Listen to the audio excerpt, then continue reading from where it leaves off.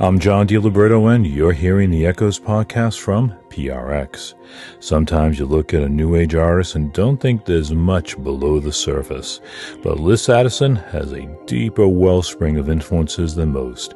She played in reggae and rock cover bands, traversed Africa as an environmentalist, and was a singer-songwriter. She also came out of Mills College, that bastion of the avant-garde, although that influence is a bit ambiguous. There were some concerts during those years when I just wanted to pull my hair out and run down the aisle screaming, like, let me out, because it was too avant-garde. And they didn't really like me because I liked melody and harmony. Yeah, I've always been a black sheep wherever I go. Liz Addison, I'll be talking to her about her new album, Songs from the Mara, the influence of the avant-garde, and getting disowned by her father. That's all ahead. Have you been wanting to represent Echoes by rocking out in Echoes gear? Well, not only do we have the t-shirt, but lots of other items that have the Echoes logo so you can show the world where the chill resides. There's sweatshirts, hoodies, insulated mugs, and more. Go to echoes.org, click on store, select new products, and all kinds of cool stuff can come your way, including a Christmas ornament. Go to echoes.org, store new products at echoes, echoes.org, O-R-G. And now get ready for a journey into the electronic new age jungle with Liz Addison.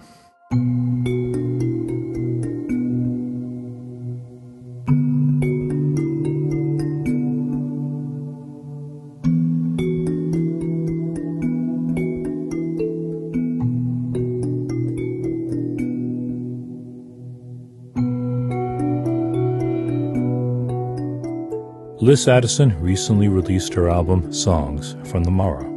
It's a meditative, lush journey inspired by her trips to Kenya that reveals many of the music influences in her background. She makes a music that is peaceful and uplifting, but there is darkness that lies within.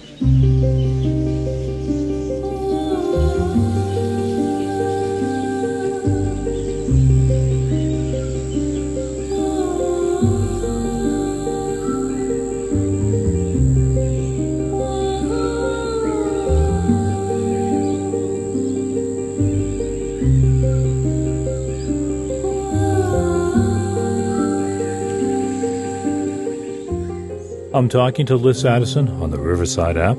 She's in her home studio in Marin County, California. Athletically slender with long, wavy blonde hair, she sits at a recording console. A guitar lies against a bookcase, and a piano takes up much of the frame. I've had that since I was 10. It's a Baldwin.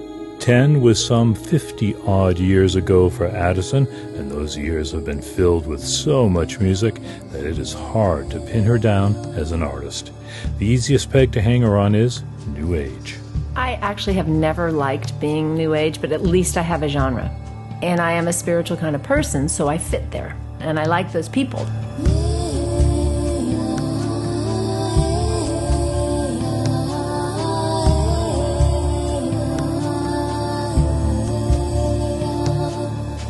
But she also makes rollicking African-influenced dance records.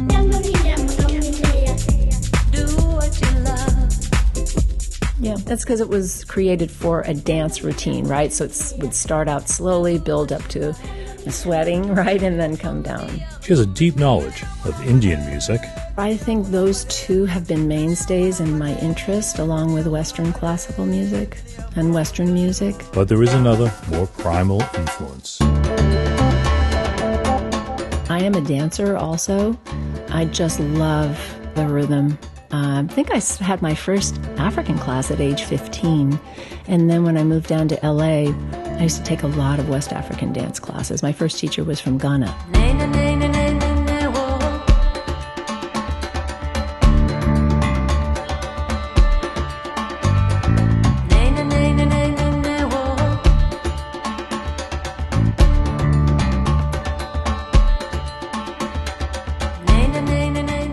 Liz Addison is a sound healer, and she is taught at the the Sound Healing Institute in San Francisco for 15 years. She also has her own vocal therapy project called Kinetic Voice. She often uses mantras in her lyrics, which she does on her album, Elements. This is typical of me. I mix and match. I'm such a hybrid because I've had so many influences, and I just weave it into what makes sense musically. The Sanskrit mantras are paired with English language. For example, the mantra for water, it's a releasing. It's allowing yourself to release pain. And so it's paired with water. So envisioning the water taking that away.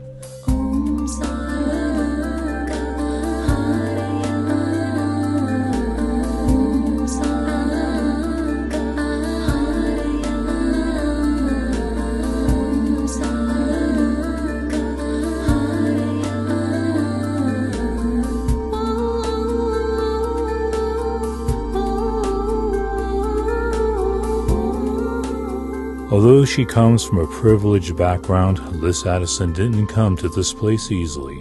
Her father was a doctor and her mother a ballet dancer, but Addison kind of rebelled against that. My father disowned me.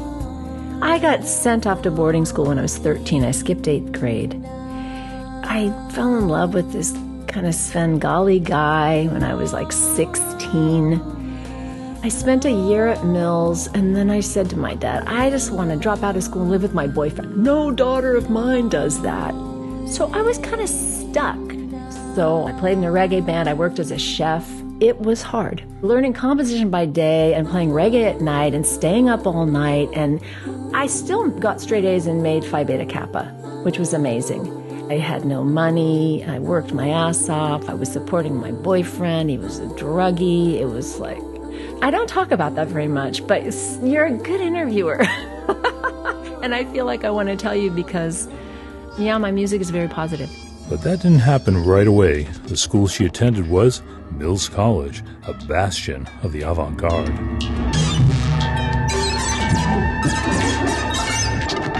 So for undergrad, it was pretty cool because I was studying composition, and Terry Riley was still there, Lou Harrison was still there.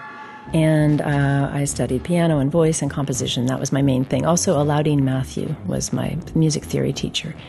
I also studied environmental science. I decided to stay for grad school. I went back to get my master's in composition, but I was really more interested in switching over to the Center for Contemporary Music because of the electronic music and the recording, because I wanted to learn to record myself and develop my sound.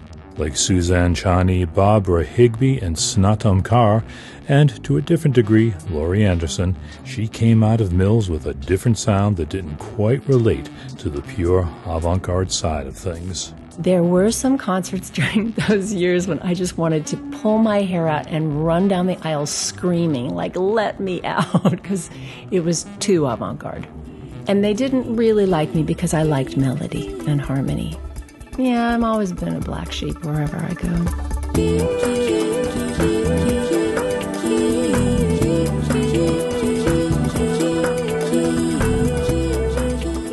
Yet, the Mills influence undergirds her music in many ways. I studied with Terry Riley, starting as an undergrad, actually, because his teacher, Pandit Pranath, was there.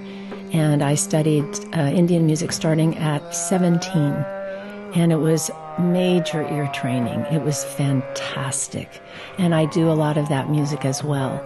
So between Terry's bringing his teacher in and studying with both Pandit Pranath and Terry Riley, and then Lou Harrison, I got some pretty good world music in there as well. By the time of her 2008 album, The Song of a Tree, she developed a distinctive sound employing voice as an instrument mixed with electronic atmospheres, and in this case, Native American influences.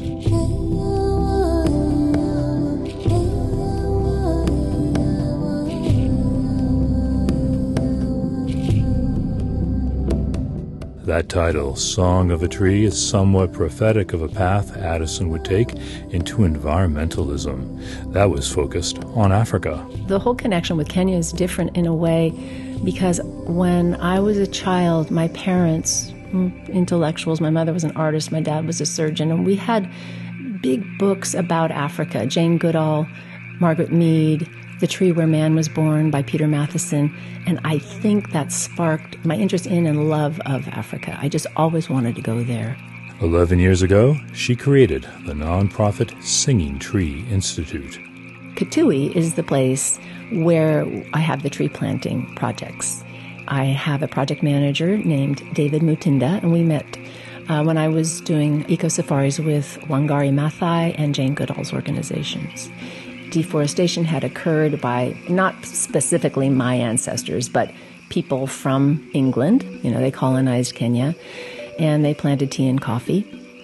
As a result, there's so much erosion and deforestation and drought that I just wanted to help replant, to help to bring the water back and reduce the temperatures. So Mutinda and I put the Singing Tree Institute together, and we have since planted nearly 7,000 trees in the Kitui area. Kitui Rain is one of the songs on her album, Songs from the Mara.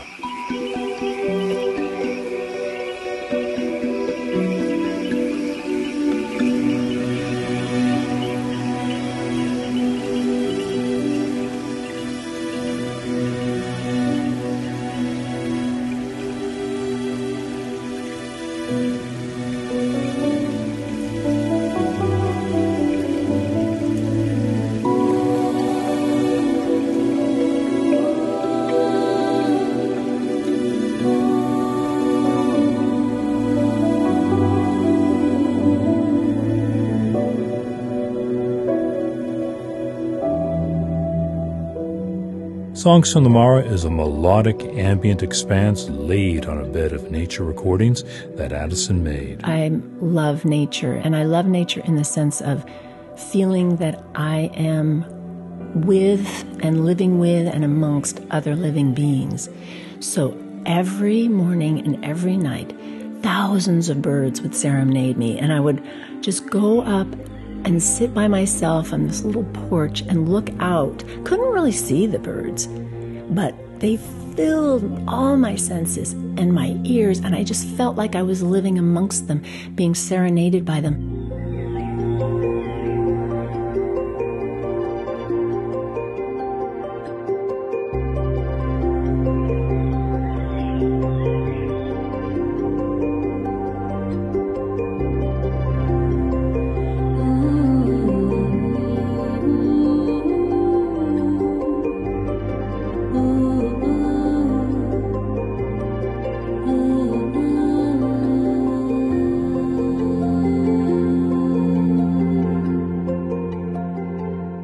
Liz Addison is a singer, and although she's composed wordless songs before, Songs from the Mara is particularly compelling in the way she uses her voice to merge with the environmental sounds. I didn't want to be the singer diva and have all the attention on my voice. I wanted my voice to be part of the ecosystem, to have it be egalitarian like all the other sounds. Important to the ecosystem, but just another voice, just another niche.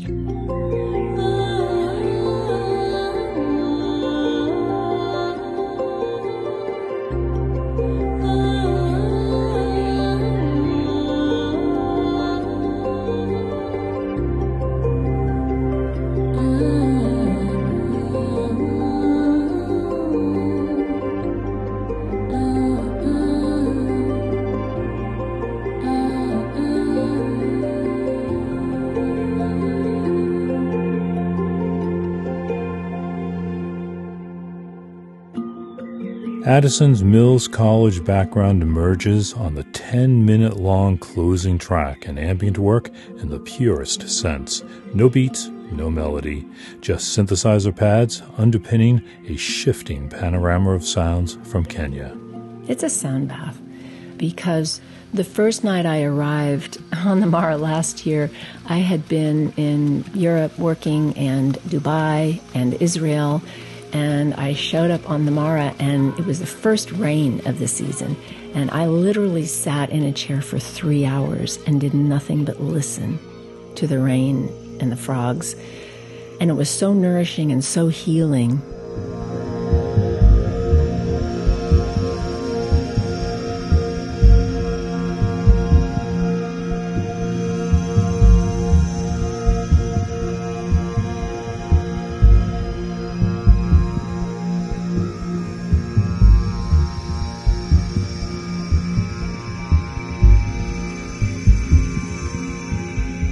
I find it really comforting and relaxing to sort of let go of all of the very egocentric that the human life that the human is engaged in. And it's so nice to be absorbed in a non-human experience and to learn from that, just be taught by that and healed by that. And also just to know we're not the only ones here.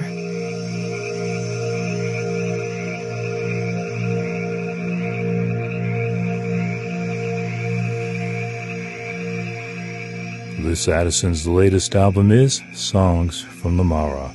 And if you were wondering, her father did finally embrace her. He was tough, but, I am who I am today because of him, too.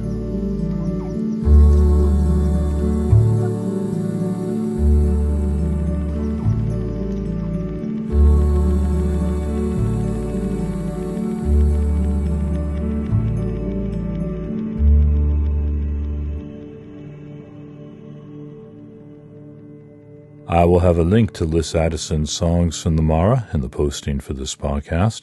The posting will also include a playlist of her feature. It's all at echoes.org. That's echoes, ECHOES.org, O-R-G. On next Tuesday's Echoes podcast, I've got Steve Roach and Robert Rich. They're going to be talking about Playing with Tangerine Dream on their current tour, something nobody ever expected to happen. And remember, you can make a donation to Echoes and the Echoes podcast at echoes.org. Just hit the support tab at echoes.org. I'm John DiLiberto. This has been the Echoes podcast from PRX. See you next week, tonight on the radio somewhere in the country, or at Echoes Online right now or whenever you want.